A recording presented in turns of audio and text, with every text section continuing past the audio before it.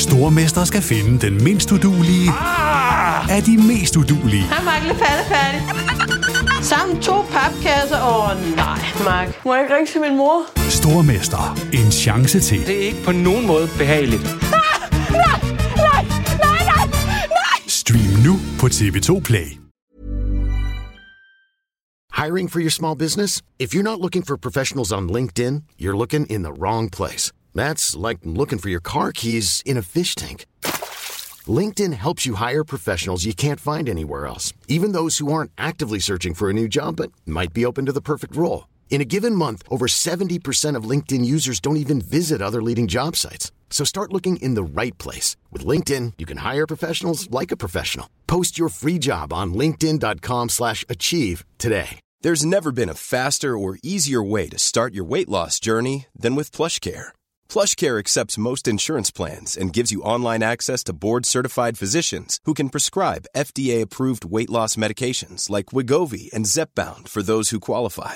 Take charge of your health and speak with a board-certified physician about a weight loss plan that's right for you.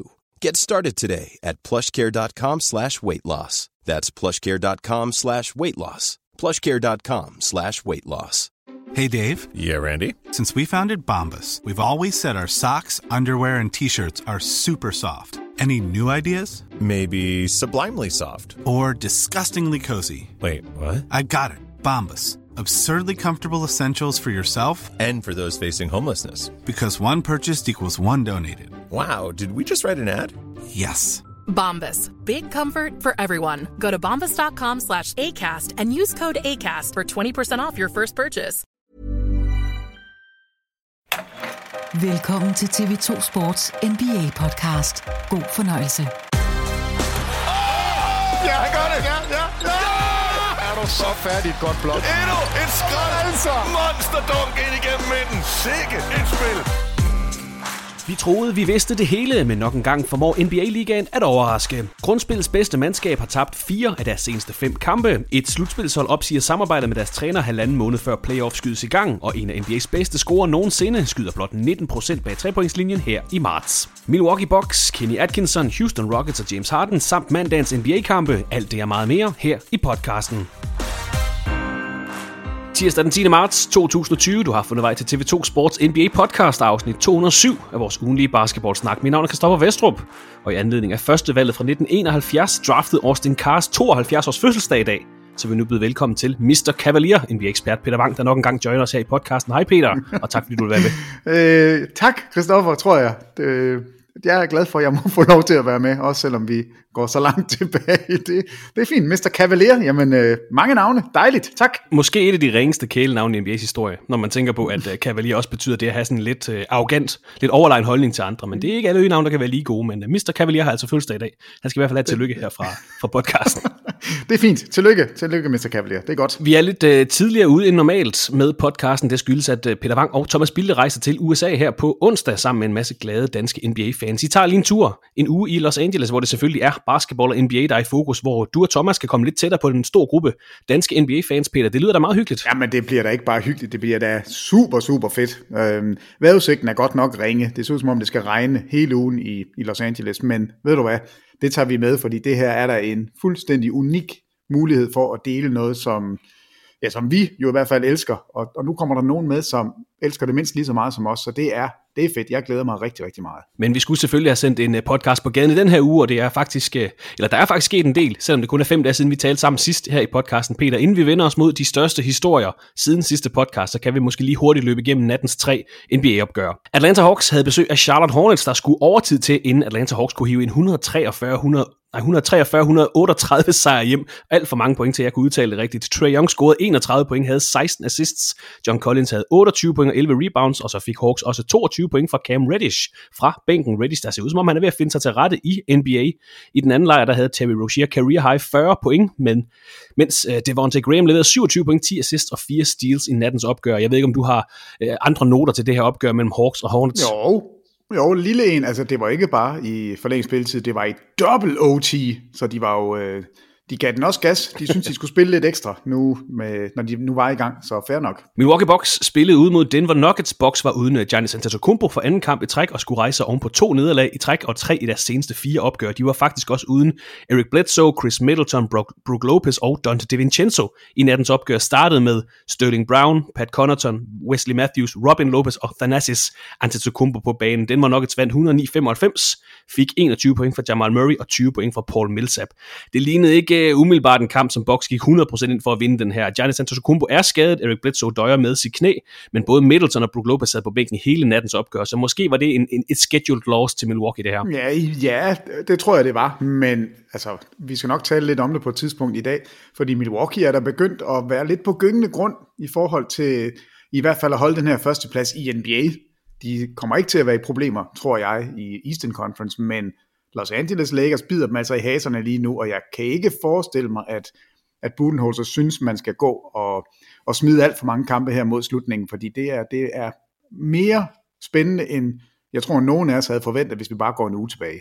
Ja, de tabte med 16 point til Miami Heat forrige mandag, så vandt de med 19 point over Indiana Pacers her i onsdags, inden de for første gang i sæsonen tabte 2 opgør i træk her i weekenden fredag til netop Los Angeles Lakers 113-103 og søndag til Phoenix Suns af alle hold 140-131. En skidt uge for Milwaukee Bucks også med skaden til Giannis Antetokounmpo. Det er heldigvis kun en mindre knæskade til den forsvarende MVP, som han pådrog sig i den her kamp mod Los Angeles Lakers i fredags. Vi vender lidt tilbage til Lakers senere i podcasten, men fra Bucks perspektiv, hvad er så gået galt i den seneste uge, Peter?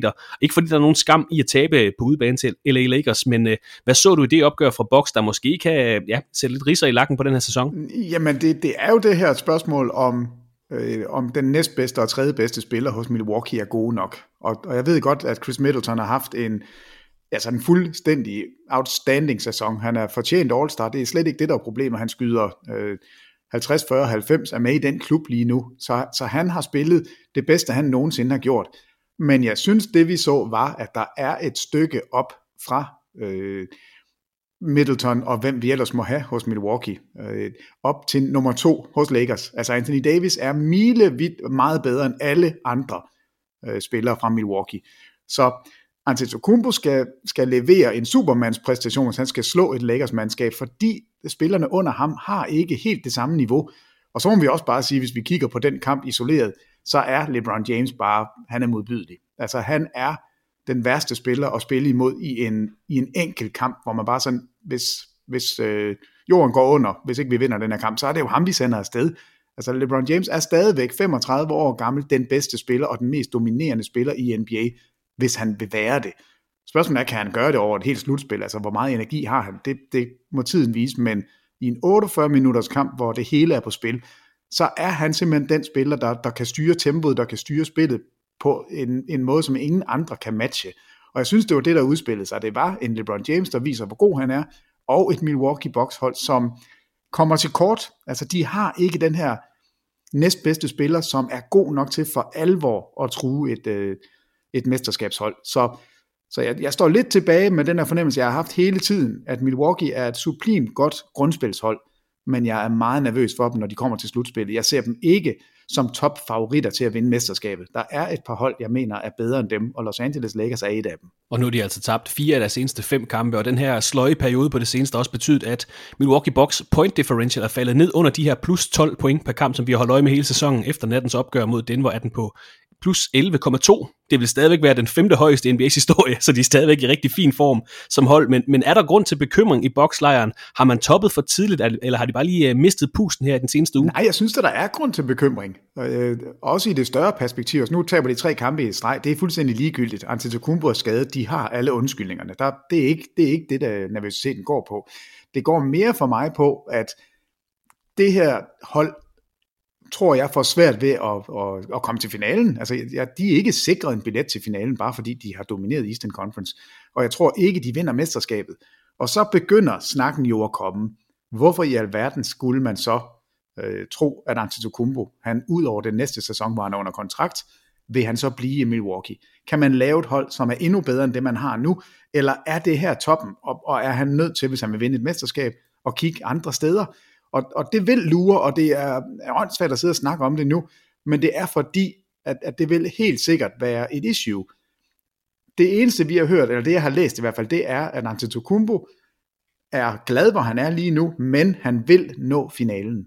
Altså det er sådan et mindste kriterie for succes, det er, at de kommer til finalen. Så det skal opfyldes, ellers så vil den her snak, den vil kun blive større, og det vil kun blive vildere. Så der er meget på spil, og det er skidt at få komme ind til slutspillet på en lille bad note. Men lad os nu se, Antetokounmpo er ikke storskadet. Det er en småskade. Han kommer tilbage, og lad os så se, om ikke de slutter godt af. De når ikke 70. Altså det blev vi enige om i sidste uge, og der må vi jo bare sige 3 nederlag i streg. Altså de skal gå 17-0 de sidste 17 kampe for at... det er godt set også. Ja. Så der var vi 2 kloge. Det var godt. De skal selvfølgelig holde førstepladsen i Eastern Conference, og forhåbentlig også i NBA. De har stadigvæk en kamp ned til Lakers, men det er sådan lidt skørt at smide den til sidst, når man har været så suveræn hele sæsonen igennem. Men jo, jeg er lidt bekymret for Milwaukee, men ikke på grund af de her 3 nederlag. Det er mere konstruktionen af holdet, og kan det her virke i slutspillet. Men det er også en interessant diskussion omkring 2 af topholdene i hvert fald i Eastern Conference, Milwaukee Bucks, Philadelphia 76ers, der jo faktisk spiller med en ret stor presbold på holdet. Altså hvis ikke konstellationen virker, så skal man virkelig til at gentænke holdene, hvor hold som altså Toronto og Boston og Indiana, hvis vi skal tage dem med, de kan spille lidt mere frit. Der er ikke helt det samme pres på, at de skal levere, at de skal nå. Nu ser du en finale til Giannis Antetokounmpo. Jeg tror, det er nøjagtigt det samme hos Philadelphia 76ers, at hvis ikke konstellationen Joel Embiid, Ben Simmons fungerer, så skal man til at gentænke holdet. I første omgang tror jeg, det kunne godt blive sådan en mand som Brett Brown, der ryger i sving, og så vil man se derfra, at man kan bygge noget næste år. Men kan du godt følge den tankegang, at der er 2 hold, der spiller med enorm pres i år, måske næste år, og derefter så skal man til at revurdere, hvor der er nogle andre tophold i Eastern Conference, der kan spille lidt mere frit, måske også fordi de er yngre, eller Toronto har vundet mesterskabet, så de har den her grace period måske. Jo, jamen jeg er fuldstændig enig, og du kan egentlig udvide det. Altså du kan starte i toppen og sige, der er pres på Milwaukee, der er pres på Philadelphia. Presset er af Toronto. De forsvarende mestre, ingen havde forventet, de skulle ligge nummer 2. Boston Celtics det samme. Miami Heat, intet pres. De har udviklet deres unge spillere. Vi skal nok vende tilbage til en af dem, og det er ikke Bam Adebayo. Indiana Pacers, de har deres undskyldning med Oladipo, han er først på vej tilbage. Nu de ligger jo også fremragende. Brooklyn, jamen de venter på Kyrie og på Durant, fyrer deres træner, det skal vi også snakke om. Det er jo fuldstændig hovedløst. Orlando Magic, dem gider vi ikke snakke om, men der er ikke noget pres på dem heller. Washington, John Wall kommer tilbage. Altså alle andre hold, tag listen ned igennem. Dem, der er pres på, det er Milwaukee og Philadelphia. Det er de 2 hold, som i den grad har noget på spil, når vi når til slutspillet. Altså det er alfa omega for Milwaukee at komme til finalen. Det kan blive, det kan være døden for et franchise at miste en spiller, som er af MVP-kaliber, specielt i et lille marked, hvor det er så svært at tiltrække free agents. Så Milwaukee har alt at tabe. Altså det lige hvad vi er ved det. De kan kun vinde noget, hvis de når at vinde det hele, fordi mindstekravet, det er en finaleplads. Så de har alt at tabe, når det går ind til slutspillet, og jeg frygter virkelig for dem, at det er noget, der kommer til at spille ind, altså at de simpelthen får nerver, fordi de vil være favoritter med eneste gang, men vil også have et overdrevet stort pres på sig. Så du har fuldstændig ret. Philly og Milwaukee, det er de 2 hold, der er i problemer. Og Milwaukee tabte altså med 14 point til Denver Nuggets på udebane her i nat. Mandagens sidste NBA-kamp, det var opgøret mellem Utah Jazz og Toronto Raptors, braget sammen i Vivint Smart Home Arena i Salt Lake City. Her fik vi en udebanesejr til Toronto Raptors 101-92 efter 27 point fra både Pascal Siakam og Serge Ibaka, 21 point fra Kyle Lowry. Utah Jazz kom ind til mandagens opgør med 5 sejre i træk. Ikke det sværeste kampprogram, men alligevel.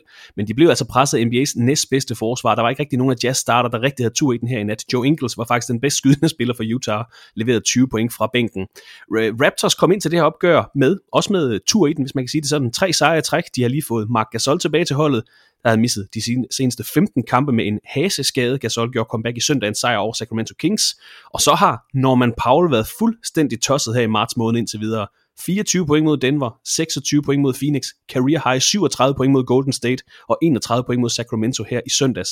Et gennemsnit på 29,5 point over de her 4 kampe, 55,4% for gulvet, 40% bag trepointslinjen, 88,5% fra straffekastlinjen, så næsten 50-40-90 over de første 4 kampe af marts. Han når så lige at modtage prisen som ugens spiller i Eastern Conference her i går, inden han så måtte udgå fra nattens opgør efter 2 minutter efter. Jeg mener, det var OG Anunoby, der landede ovenpå, om han vred om på sin ankel. Og jeg synes, nu har vi lige vendt topholdene i Eastern Conference. Jeg synes faktisk, Toronto Raptors flyver lidt under radaren for tiden. De er stadig nummer 2 i Eastern Conference. De har sikret sig en plads i slutspillet. Der er ingen, der taler om dem. udover os, Peter. Vi skal have dem nævnt. De leverer det næstbedste forsvar. De kan tage til Utah og hente en ret sikker udbanesejr. 4 sejre i træk. Havde jo det her stretch på 15 sejre i træk i januar og februar. Roser vi dem nok? Har vi nok fokus på dem?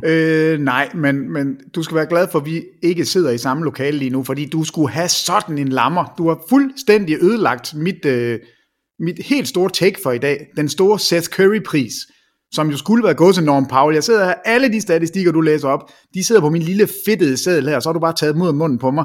Men jeg har en backup. Det skulle vi have koordineret noget bedre. Ja, jeg har en backup, så du kan ikke få mig helt ned, men det er jo fuldstændig rigtigt. Det beklager jeg, Peter. Nej, det skal du overhovedet ikke. Norm Powell har været så latterlig god. Altså, hold op, hvor har han været god, og så bliver han skadet. Altså, hvor uheldigt er det. Og det kan de sagtens overleve. Det her hold spiller som et hold, der ved, at de er gode sammen. Og de har stjernerne. Altså, det er på en given aften, så er det jo... I går var det Siakam, der bærer dem angrebsmæssigt. Det kan lige så godt være, at det er Kyle Lowry, der gør det. Han scorede 30 her forleden. Marc Gasol, han sidder bare nuller rundt ude på bænken og synes, det er fedt at møde sin gamle holdkammerat Conley. Der er så meget positiv energi i Toronto. Det hele fungerer for dem. De kan spille frit hele tiden. Og det her hold, man taler for lidt om dem, fordi de ved, de er battle-testet. De ved, hvordan man vinder i slutspillet. Det kan godt være, at Kawhi Leonard ikke er der.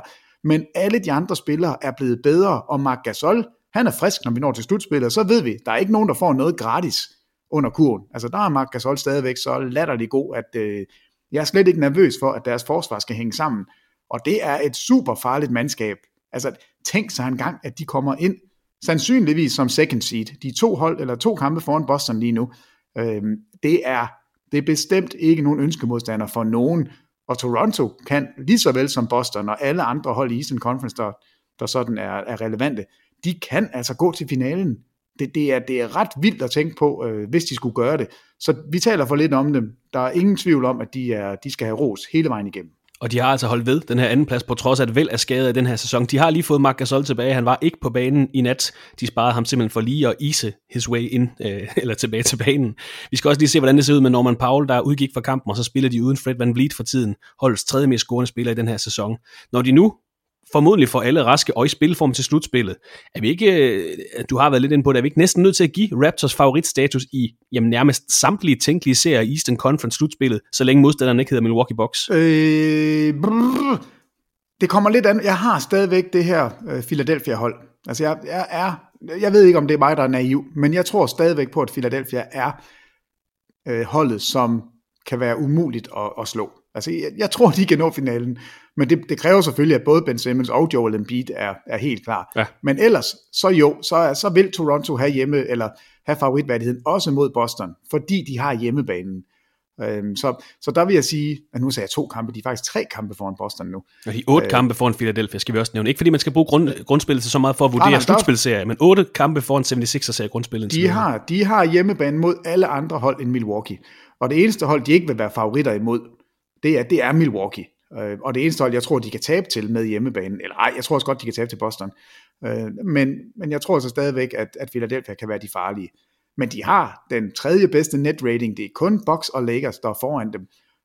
Og som du selv peger på, det er deres forsvar, som er eminent. Det er det næstbedste i ligaen. Igen, det er kun Milwaukee, der er foran. Deres angreb er, skal vi kalde det middelmådigt. Det er nummer 11 i ligaen. Men det er fint nok, når du har så super godt et forsvar. Og så har de det der, som mange andre hold aldrig rigtig finder. De ved ikke, hvad det vil sige at vinde. De ved simpelthen ikke, hvad der kræves at spille en 7-kampserie i slutspillet, og gå i en finale, og tage den hele vejen.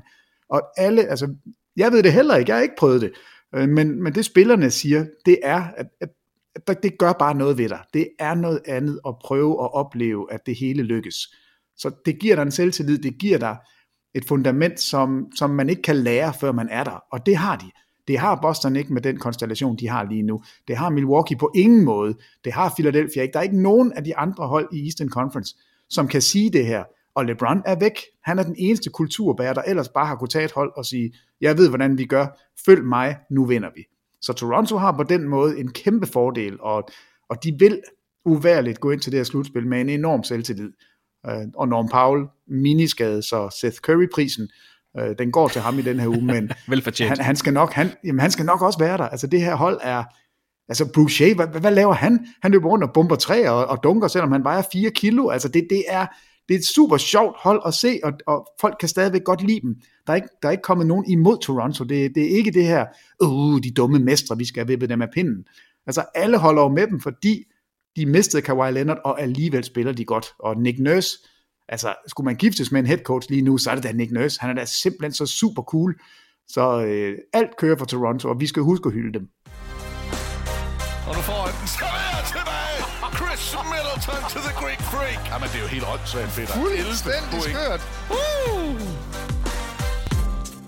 Fra mandagens resultater til at kigge på de største nyheder fra de seneste dage, hvor man godt kan konkludere rimelig fast, at Los Angeles Lakers har været de store vindere. I de seneste 3 kampe har LeBron James og company nemlig besejret 3 af de absolute tophold i NBA. Philadelphia 76ers, der dog var uden deres 2 bedste spillere, det skal nævnes. Men derefter Milwaukee Bucks, som de slog med 10 point, og så Los Angeles Clippers, som de besejrede med 9 point her i søndags. Med al respekt for Los Angeles Lakers, så har meget af snakken i den her sæson gået på Milwaukee Bucks i øst, Los Angeles Clippers i Western Conference. Og at de to altså nok var bedre end Lakers, når det kom til stykket. Men nu hvor Lakers har slået dem begge i den her uge, hvad har vi så lært af de seneste resultater fra Los Angeles Lakers? Jamen, vi har lært, at Los Angeles Lakers er tosse gode, og de vil det her, og at LeBron han har ikke tænkt sig at skrue ned. Så vi ved, at de går ind til slutspillet med ligaens bedste spiller, og de vil uværligt kvæg hjemmebanen være favorit, når de går ind. Det bliver bare ikke dem, der når finalen. Det kan jeg jo godt fortælle dig, for jeg ved godt, hvem der kommer derind. Så vi er kun blevet bekræftet i det, vi ved om, hvor gode Lakers kan være. De spiller vanvittigt godt lige nu. De er så gode, at Javel McGee siger, at de kan vinde det hele. Så det tror jeg bare, vi skal tage som et sandhedsvidne. Lakers er gode. Det er fedt, du bare teaser den der lille... Jeg ved godt, hvem der går i finalen, og så ikke snakker vi om det, Peter. Det er sådan jeg ved det godt. Så du siger bare, når vi skal sige det.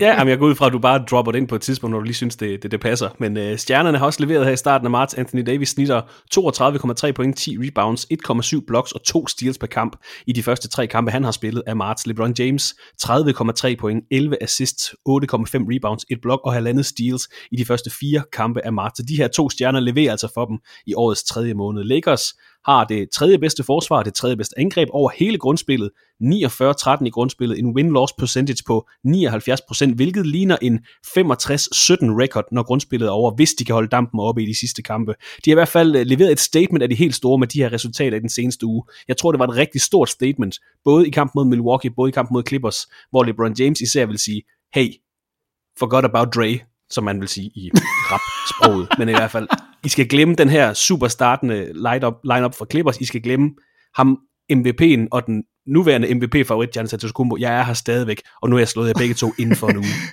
Ja, det er nok sådan, han siger. men det, der er rigtig sejt ved det, at de er 26-6 på udebane, og det er jo det, der er modbydeligt. LeBron James er fuldstændig ligeglad, om han starter hjemme eller ude. Og så alligevel, fordi jeg tror, der er noget, der er gået op for ham i den her sæson, det er, at det bliver svært at vinde det hele, og det vil være en vanvittig præstation, hvis han skulle gøre det, og det her, det er en måde at cementere sin status som måske den bedste nogensinde, i hvert fald vil snakken komme, hvis det lykkes ham at tage et mesterskab mere. I alle de år, vi så i Eastern Conference, der nullede han jo igennem grundspillet, fordi han var ligeglad. Han vidste godt, jeg har styr på det. Det er lige meget, om vi er 4. seed, 7. seed, 8. seed, altså vi kan have ligaens dårligste. Altså, de havde det næst dårligste forsvar i de år, de kom i finalen med Cleveland. Det var fuldstændig ligegyldigt. Han vidste godt, hvornår man skulle spille. Det er som om, at i år er anderledes. Det er som om, at LeBron fra start har sagt, vi skal, hvis vi kan, så skal vi have hjemmebanen.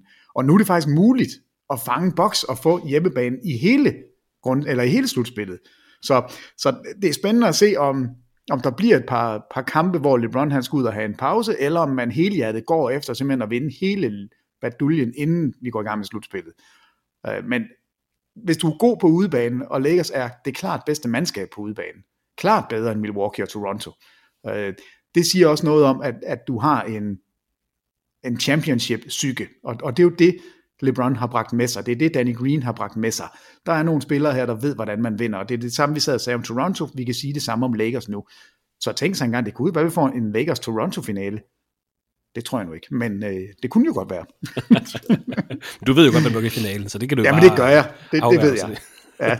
Altså, jeg kan godt tage den nu. Altså, jeg må jo sige, selvom Lakers vandt over Clippers, så er Clippers for mig at se favoritterne. Altså, det er det hold, jeg tror vinder det hele. Jeg tror, det er Clippers, med den her bredde, de har fået nu, og med de stjerner, de har, samtidig med, at de har ligaens bedste bænk. Jeg tror, Clippers bliver for stort mundfuld over 7 kampe, men jeg kan mærke, at jeg begynder at blive nervøs. Jeg vil simpelthen have Lakers Clippers matchuppen, og det kan kun blive i Western Conference Finals, og jeg kan virkelig godt lide Denver, Utah, Oklahoma, Houston, Dallas, Memphis, alle, hvem det nu end måtte komme med, men jeg vil se Lakers Clippers i år. Det bør vi simpelthen få, det har vi fortjent. Lakers resultater har fyldt meget i nyhedsstrømmen fra NBA i den seneste uge, hvor vi også har fået sæsonens tredje træner. Ændring, lad os kalde det. Nu kalder vi det en ændring, for ikke at bruge ordet fyring. Det kan være, at vi skal revurdere det lidt senere. Nej, hold op.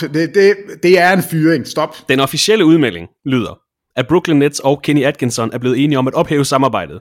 Og den her ændring på cheftrænerpladsen, og vi kalder det stadig en ændring, hos Brooklyn Nets, sker med knap 20 kampe tilbage af grundspillet hos et hold, der med stor sandsynlighed, nærmest al sandsynlighed, skal spille med i slutspillet her om 5 ugers tid. Brooklyn Nets ligger på 7. pladsen i Eastern Conference, har 6 kampe ned til Washington Wizards på 9. pladsen, har samtidig 8 kampe fra Philadelphia 76ers på 6. pladsen. Nyheden om Kenny Atkinson kom ud lørdag eftermiddag dansk tid.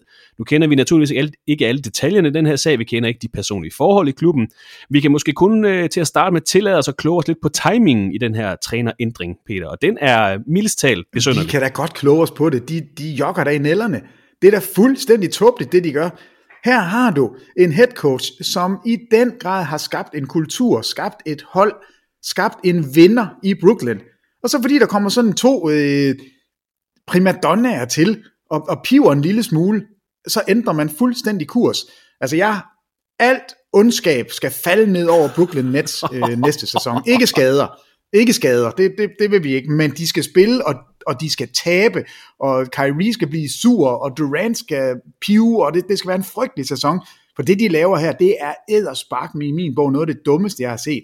Altså, jeg fatter det ikke. Jeg synes, Kenny Atkinson har været så vanvittigt god for dem, og jeg er dybt forundret over, at man... Og det siger jeg, som om jeg ved det, men det tror jeg faktisk, jeg gør. Det er Kyrie, det er Kevin Durant, det er DeAndre Jordan, det er de 3 gamle tosser, som på en eller anden måde synes, at Kenny Atkinson, han passer. Men hvorfor lige nu? Altså, fordi der er kommet historie ud om, at Kyrie Irving så sig lidt sur på ham tidligere på sæsonen. Altså, og to af de 3... Jamen, det er da klart, Kyrie Irving, han skød 1000 gange, og de tabte alligevel. 2 af de 3 spillere, du nævner, skal jo ikke spille de sidste 20 kampe, skal ikke spille med i slutspillet, altså Kyrie Irving og Kevin Durant, så de kan jo ikke være ligeglade, men det er bare 20 kampe før slutspillet hos et hold, der er forholdsvis sikker på, at de skal med i slutspillet. Jamen. Altså, timing i det forstår jeg overhovedet. Nej, altså timingsmæssigt, og det er ikke noget, jeg har fundet på, det har jeg hørt nogle andre sige. Altså, der er det godt for Kenny Atkinson, fordi han nu får tid til at kigge på alle de andre steder, hvor vi regner med, der kommer til at ske noget til sommer. Og måske er det Brooklyns undskyldning at sige, vi toner rent ud nu, at vi skal have en ny træner. Og derfor viser vi det, og alle de trænere, som måske kunne være interessante for os, de ved nu, at der bliver en åbning. I stedet for, at vi skal gå og snakke mellem linjerne og bag om scenen og sige, at næste år, så skal vi måske have en ny. Så toner de jo rent ud og siger, at vi skal bruge en ny træner, og det er der ingen tvivl om nu, fordi nu har vi fyret Kenny Atkinson. Eller vi er blevet enige om, at Kenny Atkinson ikke længere skal komme på arbejde, selvom han får løn. Det er virkelig jo ret svagt. Men Tyronn Lue, det er jo ham. Den store skakmester, Tyronn Lue. Den store skakmester, det kan vi godt kalde ham. Det er jo i hvert fald det, Kyrie Irving har ladet sige ud nu, at han kunne godt tænke sig at få Tyronn Lue som head coach. Og det er ikke noget som helst at gøre med, om jeg kan lide Tyronn Lue eller ej. Det er noget at gøre med, at Kenny Atkinson har lavet et formidabelt stykke arbejde, og jeg forstår ikke, at ledelsen de lytter så meget til de her, og jeg er sikker på, at det er dem, altså de her primadonnaer, som ikke er tilfredse. Og desværre, det er heller ikke mig, der har fundet på det her, det er Zach Lowe, der pegede på det. Og sige, det eneste, du kan sammenligne med, det er Miami Heat. Erik Spoelstra var i den samme situation. Da LeBron James kom til i 2010, der var det første, han gjorde, det var at sige, Erik Spoelstra, han skal ud, Erik Spoelstra, han er for ringe, jeg vil have den og den og den og den. Hvad skete der så? Så kom the fucking Godfather, og nu siger det forfærdelige ord, jamen så stiger han ned fra himlen, er lige ved at sige, Pat Riley går hen, tager fat i kraven af LeBron og siger, ved du hvad, look, det er godt, at du er verdens bedste basketballspiller. Det her er træneren, der kan vinde sammen med dig. Så klap Kaje, du finder ud af, hvor god han er. Og så gik der 30 kampe, og siden da så Miami sig ikke tilbage. Og det er den mulighed, som Brooklyn Nets lige nu smider væk. Og jeg håber, at de næste år står med hatten i hånden og siger, vil du ikke godt komme tilbage, Kenny Atkinson, fordi det er, vi dummede os. Og så skal Kenny Atkinson sige, niks, jeg træner et andet hold, og vi er bedre end jer. Og det var ikke nogen, der havde regnet med. Det er sjovt, du siger niks. Haha, det var en god lille segway, den har jeg ikke tænkt på. Nej, altså, jeg er virkelig så træt af det, fordi Kenny Atkinson har gjort alt det rigtige. Alt det rigtige. Og jeg synes, at der selvfølgelig foregår der en masse, vi ikke, og jeg ikke ved noget som helst om, men udefra set, der kan jeg ikke forstå, at man på den her måde lader sig trække rundt i managen af hvad der ligner 2 primadonnaer, som på en eller anden måde har set sig sur på Kenny Atkinson. Altså, det er en professionel liga, suck it up. Altså, han er dygtig, og han ved, hvad han laver. Sådan ser det i hvert fald ud fra min side. Og så skal vi måske også til at revurdere det der player empowerment era, som er blevet indført de sidste 10 år, fordi det er ikke første gang, det sker. Nej, men... Det her. Det er meget sjov, det er en meget sjov historie, den i Miami med Pat Riley, men vi så jo så LeBron James tage til Cleveland, og så kunne David Blatt ikke bruges, og så tog han til Lakers, og så kunne Luke Walton heller ikke bruges. Ikke? Altså, så det siger måske noget om Miami Heats franchise, at der er en mand, der tør sige stjernerne imod. Lige præcis, fordi altså, det er fint, at du har player empowerment. Altså, de må gerne have noget at sige, men det er altså stadigvæk et front office, der sidder og tager de her beslutninger. Så hvis Kyrie har stået, altså Kyrie Irving har måske stået og sagt, jeg synes Kenny Atkinson, han er dårlig. Prøv at se, vi taber hele tiden. Ja, primært når du spiller Kyrie, vil jeg så have sagt. Men det er jo stadigvæk deres beslutning. Kyrie kan ikke bestemme det her. Og jeg ved godt, det er en superstjerne-drevet liga. Og det vigtigste overhovedet for et franchise, det er at få en superstjerne. Og det er det, der driver maskinen. Det er jeg også godt klar over. Men jeg synes bare, man ligger under nogle gange, hvor der ikke er evidens for det. Jeg kan ikke se, hvad undskyldningen er for at fyre Kenny Atkinson. Andet end at nogen, som har meget magt, har sagt, jeg bryder mig ikke om Kenny Atkinson. Jeg synes, han er dum. Jamen, det er fint nok, men han er en super, super skarp træner, og vi tror på ham, fordi det har vi gjort i 4 sæsoner, hvor han bare har leveret. Så jeg synes, det er for ring, og jeg håber ikke, det kommer til at gå Brooklyn særlig godt næste år. Og igen, nu kender vi ikke alle de personlige forhold internt i klubben, men altså, det er vel meget reelt at hævde, at hvis Kyrie Irving og Kevin Durant gerne ville have Kenny Atkinson som træner, så var han der nok stadigvæk. 100%. Altså hvis de var gået ind og sagt, det er ham, der vi går med, så var han nok ikke smuttet. Altså det kan man nok godt slå fast rimelig sikkert. Jo, det er jeg 100% sikker på. Nej, men bombe er ikke sikker, Christoffer. Nej, altså det er, sådan er det jo.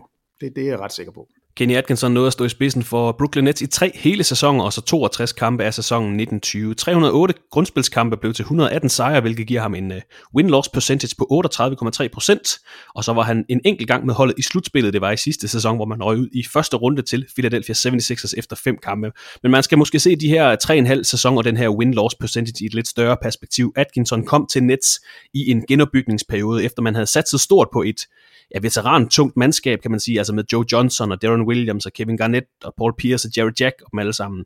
Atkinson kom til i 2016. Han går igennem de tunge år, hvor hverken holdet har gode spillere eller mulighed for at få gode draft picks efter den her store handel med Boston Celtics for Paul Pierce og Kevin Garnett. Nets går 20-62 i Kenny Atkinsons første sæson, 38-54 i den næste, 42-40 i sidste sæson, og så nåede de altså at gå 28-34, inden han altså forlod klubben her i lørdags. Den her sæson har selvfølgelig været præget af skader til Kevin Durant og Kyrie Irving, der hvis raske kunne have nok med rette kanoneret Nets endnu længere op i tabellen. Men den her situation er lidt ligesom med, Sam Hinkie i Philadelphia 76ers for et par år siden, hvor en stor personlighed er med i en genopbygningsfase, men får så ikke lov til at endelig at høste frugten, når lykken endelig skal til at vinde. Her mener han selvfølgelig næste sæson, når Irving og Durant er tilbage. Så jeg kunne ikke helt lade være med at tænke på, at det var samme situation for Hinkie, der går igennem the process, og så bliver opsagt lige før, at Joel Embiid, Ben Simmons, og man skal til at høste frugten af det hele. Jamen, rigtig, rigtig fint set. Og ja, det er helt rigtigt. Det kan sagtens sammenlignes. Den kan jeg egentlig godt lide. Faktum er, at Kenny Atkinson ikke længere er træner hos Brooklyn Nets, og resten af sæsonen er det Jacques Vaughn, der skal agere som interim head coach. Han har tidligere været cheftræner for Orlando Magic i 3 sæsoner, men har i de sidste 4,5 sæsoner været assistent hos Brooklyn Nets. Fyringen, eller opsigelsen, eller hvad vi skal kalde den hos Brooklyn Nets, er den 3. trænerfyring, vi har fået den her sæson. I december blev David Fizdale fyret hos New York Knicks, erstattet af Mike Miller, og i februar sagde John Beilein op som træner for Cleveland Cavaliers, og erstattet med JB Bickerstaff, hedder han. Jacques Vaughn, der nu skal agere som head coach i resten af sæsonen, er den 7. head coach, som Nets har haft siden 2012 rent faktisk. Alvin Johnson, han var der fra 10 til 12. Og Kenny Atkinson, der blev ansat i 2016, var faktisk den træner i New York hos et af holdene for de 4 store sportsligaer, der havde siddet som cheftræner i længst tid. Nu er det Aaron Boone, der er manager hos New York Yankees, der har siddet længst tid. Han blev ansat i december 2017. Så det er altså ikke kun Knicks, man kan ryste på hovedet af. Måske er det hele byen, sportsbyen New York, der har lidt en skrue løs. De trykker på knappen hurtigt, vil jeg sige. Der er ikke, det må man sige. Virkelig ikke meget at give af. Men når du nævner de her tal på, hvor mange kampe de har vundet, Brooklyn, så har der jo været en tydelig fremgang. Indtil de sidste år går 42-40, så falder de en lille smule ned i den her sæson. Altså du trader daværende All-Star D'Angelo Russell væk, du får Kyrie ind, som bliver skadet, du får Kevin Durant ind, som bliver skadet. Altså hvad forventer du af et hold, at de så skal blive bedre? Vi mister de 3 spillere, som på forhånd er stjernerne. Caris LeVert var også skadet til at begynde med. Så der er ingen... Det giver ingen mening, hvis man kigger på, hvor mange man har vundet og tabt, og sige, Kenny Atkinson, du er ikke ham, vi kan bruge til noget. De er indenfor i slutspillet. De præsterer, synes jeg, op til niveau med det, de skal, med det materiale, de har tilgængeligt. De udvikler deres unge spillere. Altså, ja, jeg synes, det er hovedrystende, og jeg ved ikke, hvad undskyldningen er. Sean Marks, som er den, der jo tager beslutningen, synes jeg jo ellers har gjort alt rigtigt, men der er halvdelen af det er at hyre Kenny Atkinson, og det samarbejde, de to har haft, har virket så altså enormt stærkt og enormt godt, så det undrer mig. Jeg er meget forundret over det, at det sker på den her måde og på det her tidspunkt. Men det bliver også et spændende subplot for den kommende sommer. Altså, hvem bliver den nye træner hos Brooklyn Nets? Hvem bliver det hos New York Knicks? Hos Cleveland Cavaliers? Stopper Greg Popovich efter den her sæson? Overlever Jim Boylen en horribel Chicago Bulls-sæson? Gider Dwayne Casey genopbygge i Detroit? Hvad gør Mike D'Antoni, når han stod en kontrakt til sommer? Og er det Ryan Saunders, der skal stå i spidsen for Minnesota Timberwolves? Der er rigtig mange overvejelser her til sommer. En pæn stor trænerkabale, der skal gå op. Jo, og det er jo så måske derfor, at Brooklyn gør det her nu. Måske er det netop derfor. De kigger i krystalkuglen og ser, holy smokes, der er en 5-10 klubber, der til sommer også skal have en ny træner.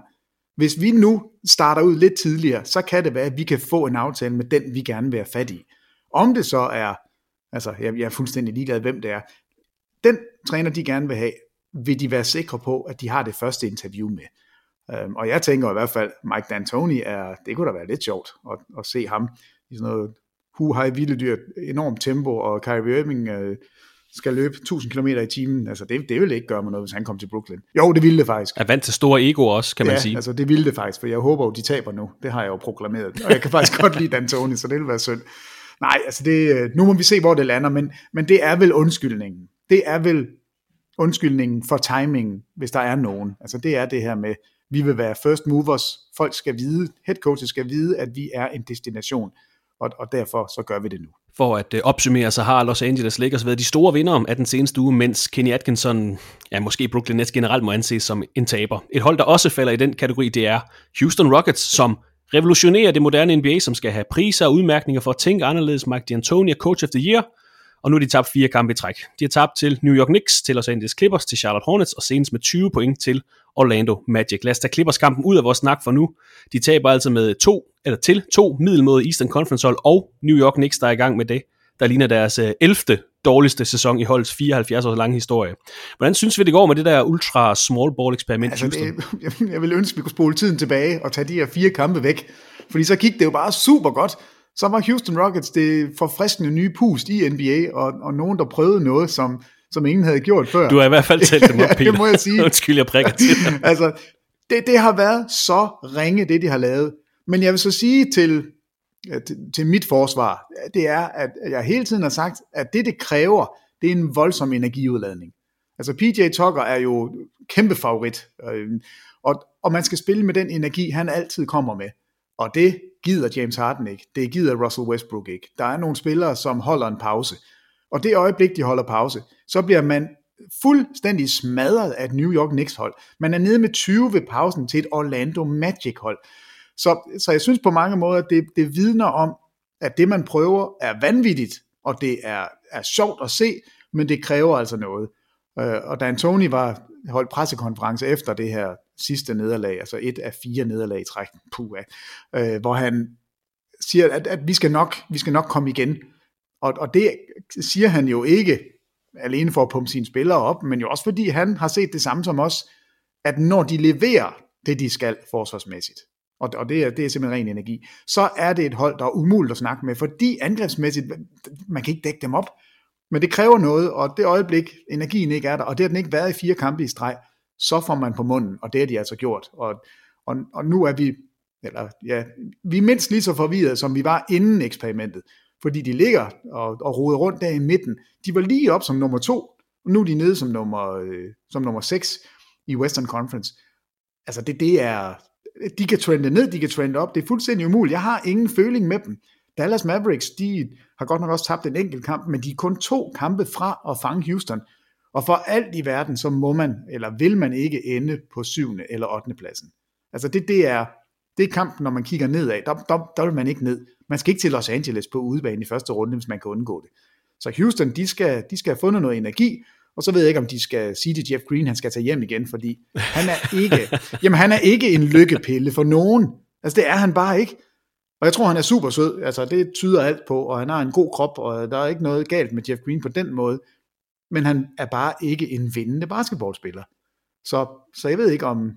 Altså han ødelægger jo det øvrigt også. Altså de bliver for høje, når han er med. Så det er på alle måder, der tror jeg bare, man skal sige farvel til Jeff Green. James Harden har også været fuldstændig ved siden af sig selv på det seneste. Her i marts, der snitter han dog stadigvæk 26 point per kamp, men han skyder 32,5% for gulvet og 19% bag 3-pointslinjen. Han er 8 for 42 her i marts måned. Hans produktion er faldet markant siden All-Star-pausen. Han scorer næsten 7 point færre end før All-Star-weekenden per kamp. Hans skudprocenter er faldet over hele linjen. Han afslutter dog også lidt færre gange i gennemsnit per kamp. Og så har han været med i samtlige 4 nederlag, som Rockets har haft i de seneste uge. Hans partner in crime, Russell Westbrook, har været med i 3 af nederlagene, og kan være lidt mere tilfreds med sin indsats på det seneste. Handler det bare om udture, de ikke har ramt deres skud de sidste 4 kampe? Nej, hvis man kigger på de her 4 kampe, de sidste i ligaen i field goal percentage, næst sidst i 3-points% i de her 4 kampe, eller er det bare den her energi-ting, du snakker om? Jamen altså, hvis man snitter 47 træer, og det har de gjort, siden de gik over til den der small ball lineup, det er altså 53% af deres afslutninger er bag 3-pointslinjen. Hvis du så i den grad får udtur, altså at du ikke kan ramme dine 3-pointsskud, det betyder selvfølgelig noget. Så det er en kombination af det hele. James Harden spiller langt under par. Han afslutter jo stadigvæk, han skyder stadigvæk 10 træer per kamp, selvom man kun rammer 19%.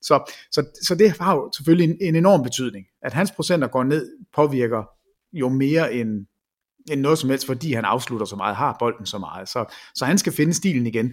Men jeg vil vende tilbage til, at det er det her forsvar. Det er energien.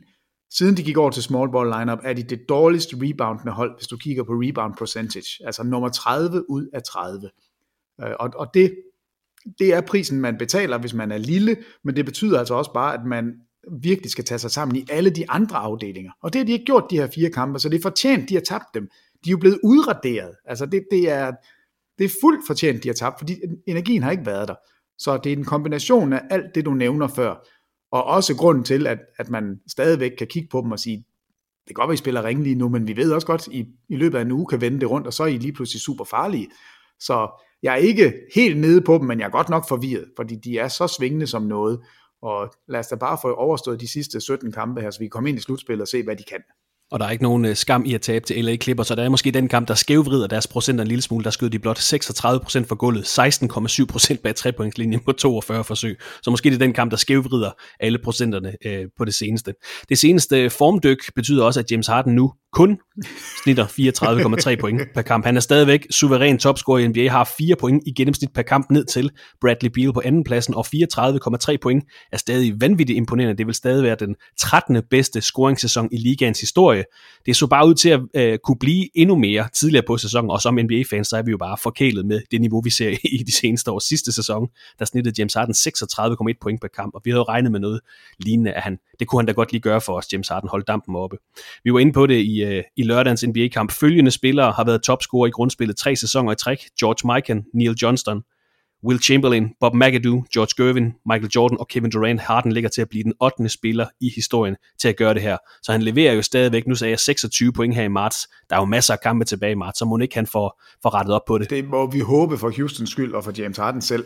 Men jeg håber ikke, at nogen de stadigvæk sidder og siger, at James Harden bør være MVP i den her sæson, fordi den diskussion er vel ude. Det er vel kun LeBron, som folk peger på, kan true Antetokounmpo. Men det kan jeg så spørge dig om, Peter. Kan han det? Nej, det kan han ikke. Er det helt utænkeligt? Nej, det er ikke helt utænkeligt nu.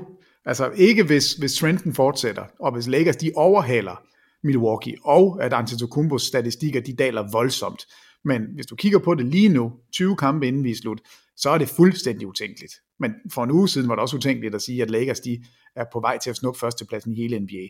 Men nej, alt skal gå galt for Antetokounmpo, og alt skal gå godt for LeBron, for vi gider have den her diskussion. Fordi altså 32,5 i PER, den vigtigste statistik i universet, Player Efficiency Rating, det er stadigvæk den højst målte nogensinde, og Milwaukee har med Antetokounmpo. Vi skal huske på, at han har siddet uden for de her kampe, de har tabt de seneste 2. Så er han alt dominerende, alt opslugende, så han er ligaens MVP. Houston Rockets har haft en sløj uge, det samme kan siges om tredjepladsen i Eastern Conference. Boston Celtics, der har tabt 4 af deres seneste 5 kampe, hvoraf 4 af dem har været på hjemmebane. De har tabt efter overtid til Houston Rockets, efter overtid til Brooklyn Nets, så vandt de ude mod Cleveland her i onsdags, inden de så tabte med 5 point til Utah i fredags, og 1 point til Oklahoma City Thunder i søndags. Nedturen kommer efter en februar måned, hvor de ellers gik 9-3, nu de startede marts med at gå 1-3, og det har været de små marginaler, der har været mod Celtics, altså 2 overtidskampe, og så den her mærkværdige afslutning, vi fik på kampen i søndags, hvor de tabte med 1 point til Oklahoma City Thunder. Har det her også bare været sådan en udtursuge for Celtics, eller har du set noget i deres spil, eller attitude, der giver grund til længerevarig bekymring? Nej, det er en udtursuge, og så er det vi mangler Jaylen Brown-ugen, og så er det en Gordon Hayward kommer tilbage-ugen, og altså, jeg er ikke nervøs, fordi de har tabt de her kampe. Det har været lidt udtur. Der er ingen tvivl om, at det her mandskab har fundet en identitet i deres solide forsvar, og så har de fundet en superstjerne i Jason Tatum. Så lad os nu sige, at Tatum havde ramt det her sidste skud i søndagens kamp. Så har de vundet med 1, og alle havde været glade, alle problemer havde været overstået. Den rigtige mand fik bolden, skuddet blev sendt afsted, den gik ikke i. Men hele historien om Celtics i den her uge, den kigger jo på nederlag, og de har tabt, ja.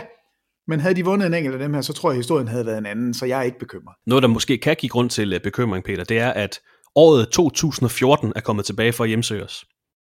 Okay, det bliver lige... Hvordan tænker du det? 3 spillere, hvis NBA-karriere nåede et højdepunkt i 2014, har nemlig været i nyhedsstrømmen fra NBA den seneste uge. Dion Waiters, der havde career high i points per game i 2014, skrev under med Los Angeles Lakers her i sidste uge efter en underlig sæson, hvor han først var meget uønsket i Miami, senere blev han traded til Memphis, der cuttede ham ret hurtigt, og nu er han altså hos Los Angeles Lakers, hvor han stadig har sin debut til gode. Han blev taget med 4. valget i 2012 af Cleveland Cavaliers, har haft svært ved sådan rigtig at slå sit navn fast i NBA på den positive måde i hvert fald. Han har været rigtig meget nyhedsstrømmen i mange år. Men nu er han altså hos Lakers, har sin debut til gode. I 2014 der blev Joakim Noah kåret som Defensive Player of the Year. Han var på All-NBA førsteholdet. All-Defensive førsteholdet blev nummer 4 i MVP-afstemningen. Siden da er karrieren gået markant ned ad bakke, hvor nedturen i den grad skyldes alvorlige skulder- og knæskader. Chicago Bulls blev udskiftet med New York Knicks. I sidste sæson spillede Noah 42 kampe for Memphis Grizzlies. Og for at være helt ærlig, så tror jeg, de fleste regnede med, at Noahs karriere var slut. Nu har han skrevet under med Los Angeles Clippers, som han skal hjælpe i resten af sæsonen. Og så har vi også fået nyheden om, at Indiana Pacers og Lance Stevenson snakker om en genforening. Pacers har jo mistet Jeremy Lamb for sæsonen til en knæskade, Malcolm Brogdon er ude for tiden med en hofteskade, Doug McDermott er småskadet, Victor Oladipo er stadig i gang med at finde sig til rette efter at komme tilbage fra sin alvorlige knæskade. Så de er hårdt ramt for tiden, Indiana Pacers. Lance Stevenson er under kontrakt hos den kinesiske basketballklub Liaoning Flying Leopards, men på grund af coronaviruset, så er den kinesiske liga på standby for tiden. Og Lance Stevenson har jo tidligere været en stor profil hos Indiana Pacers, som han var med i Eastern Conference Finals i 2013 og 2014. Dion Waiters er nu hos Lakers, Joakim Noah er nu hos Clippers, Lance Stevenson er måske på vej til Pacers. Er der nogle af de her spillere, Peter, der kan gøre en forskel for de her 3 klubber i den her sæson? Lance will make you dance. Han kan i hvert fald ikke. Altså jeg tror ikke, det kommer til at betyde det fik du noget. Præsenteret ret godt. Ja, altså, nej, umiddelbart nej. Altså, den eneste, jeg tænker, kan være lidt sjov, det er Dion Waiters. Fordi han er jo sådan en... Altså, grunden til, at det var ham eller J.R. Smith, og de har jo den samme kvalitet, at de kan brænde varme, og de er lidt fanden i voldske begge to.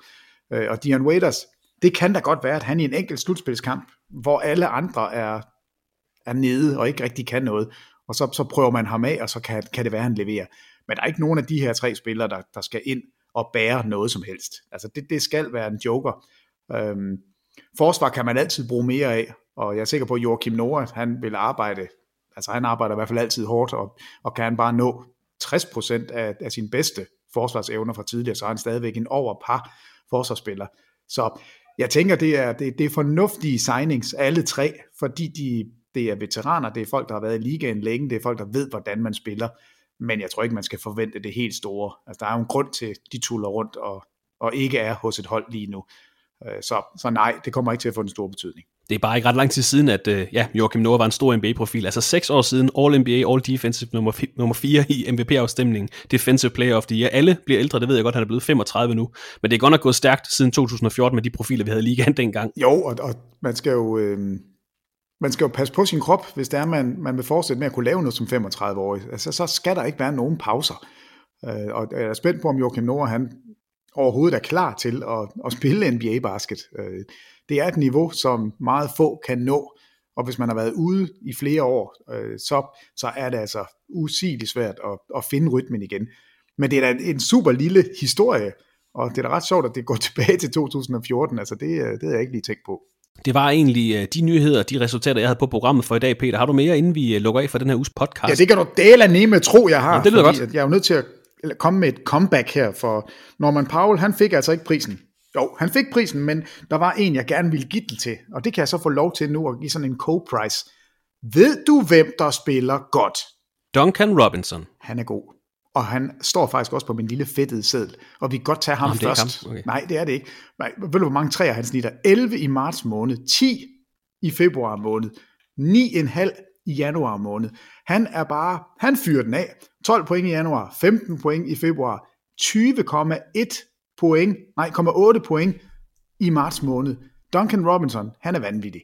7 for 11, 8 for 14, 9 for 12 i sine seneste 3 kampe bag 3-pointslinjen. Det giver jo ingen mening, at man kan fyre den af på den måde, og så skyde 67%, tror jeg det bliver. Altså han er god, men det er ikke ham, der får prisen. Nej. Vi skal til en helt anden by. Det er koldt, det er blæsende, og de er pivringe, men Christian Wood, altså. Efter Andre Drummond blev sendt afsted, altså de har jo vidst noget, de har vidst, at de har haft en spiller her, som i den grad kunne noget, som var interessant. Prøv lige at høre de her statistikker, Christoffer. Ja. Januar måned, 11,6 point, so and so. 2 gange, der scorer han 20 point i løbet af den måned.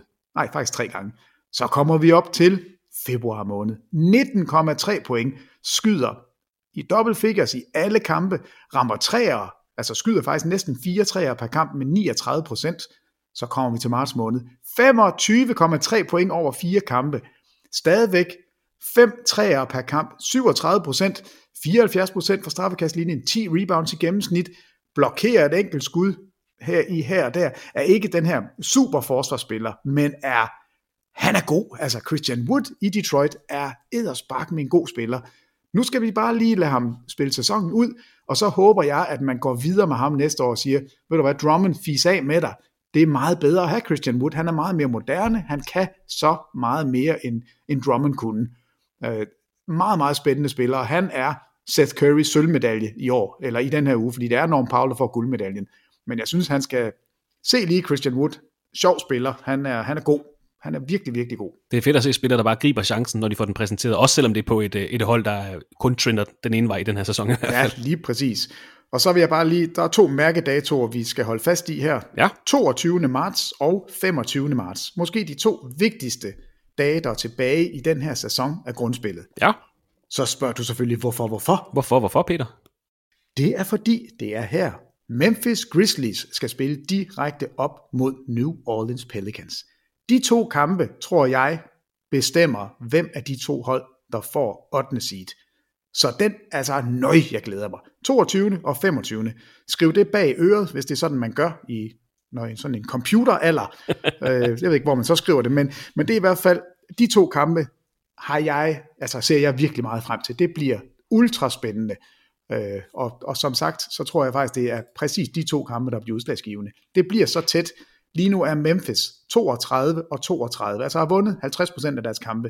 De er 4 kampe foran Pelicans i loss column. Så det vil sige, vinder man de her 2 kampe fra Pelicans side, så har man en rigtig god mulighed for at fange Memphis. Pelicans har det nemmeste program af alle 30 mandskaber. Det nemmeste, og og Grizzlies ligger med det næst sværeste program. Så på alle måder har Pelicans en chance, men det er de her 2 kampe. Taber de bare en af dem, så er jeg bange for, at det er udslagsgivende. De skal vinde dem begge to, så kan de nå 8. seed. Det var godt at slutte af med lidt guldkorn, Peter. Tak for din tid i dag. Ha' en rigtig god tur til USA. Jeg håber, det bliver rigtig godt, og I får noget bedre vejr, end det, som vejrudsigten siger. Altså, jeg kan så lige fortælle dig en servicemeddelelse. Tyra Bjerre, som er min mor, har lige sendt en sms, as we speak. Du bør ikke rejse. Udråbstegn, udråbstegn, udråbstegn, udråbstegn.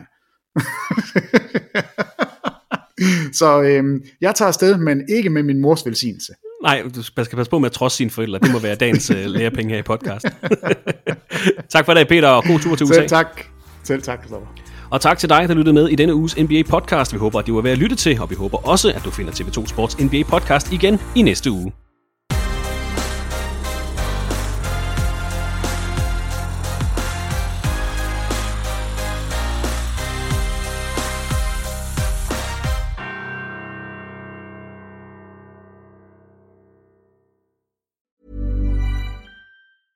Ever catch yourself eating the same flavorless dinner 3 days in a row?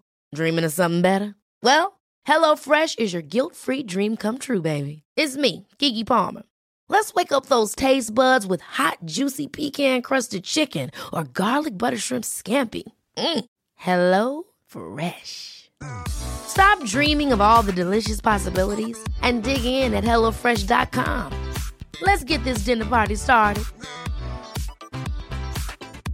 When it comes to your finances, you think you've done it all. You've saved, you've researched, and you've invested all that you can. Now it's time to take those investments to the next level by using the brand behind every great investor, Yahoo Finance. As America's #1 finance destination, Yahoo Finance has everything you need, whether you're a seasoned trader or just dipping your toes into the market. Join the millions of investors who trust Yahoo Finance to guide them on their financial journey.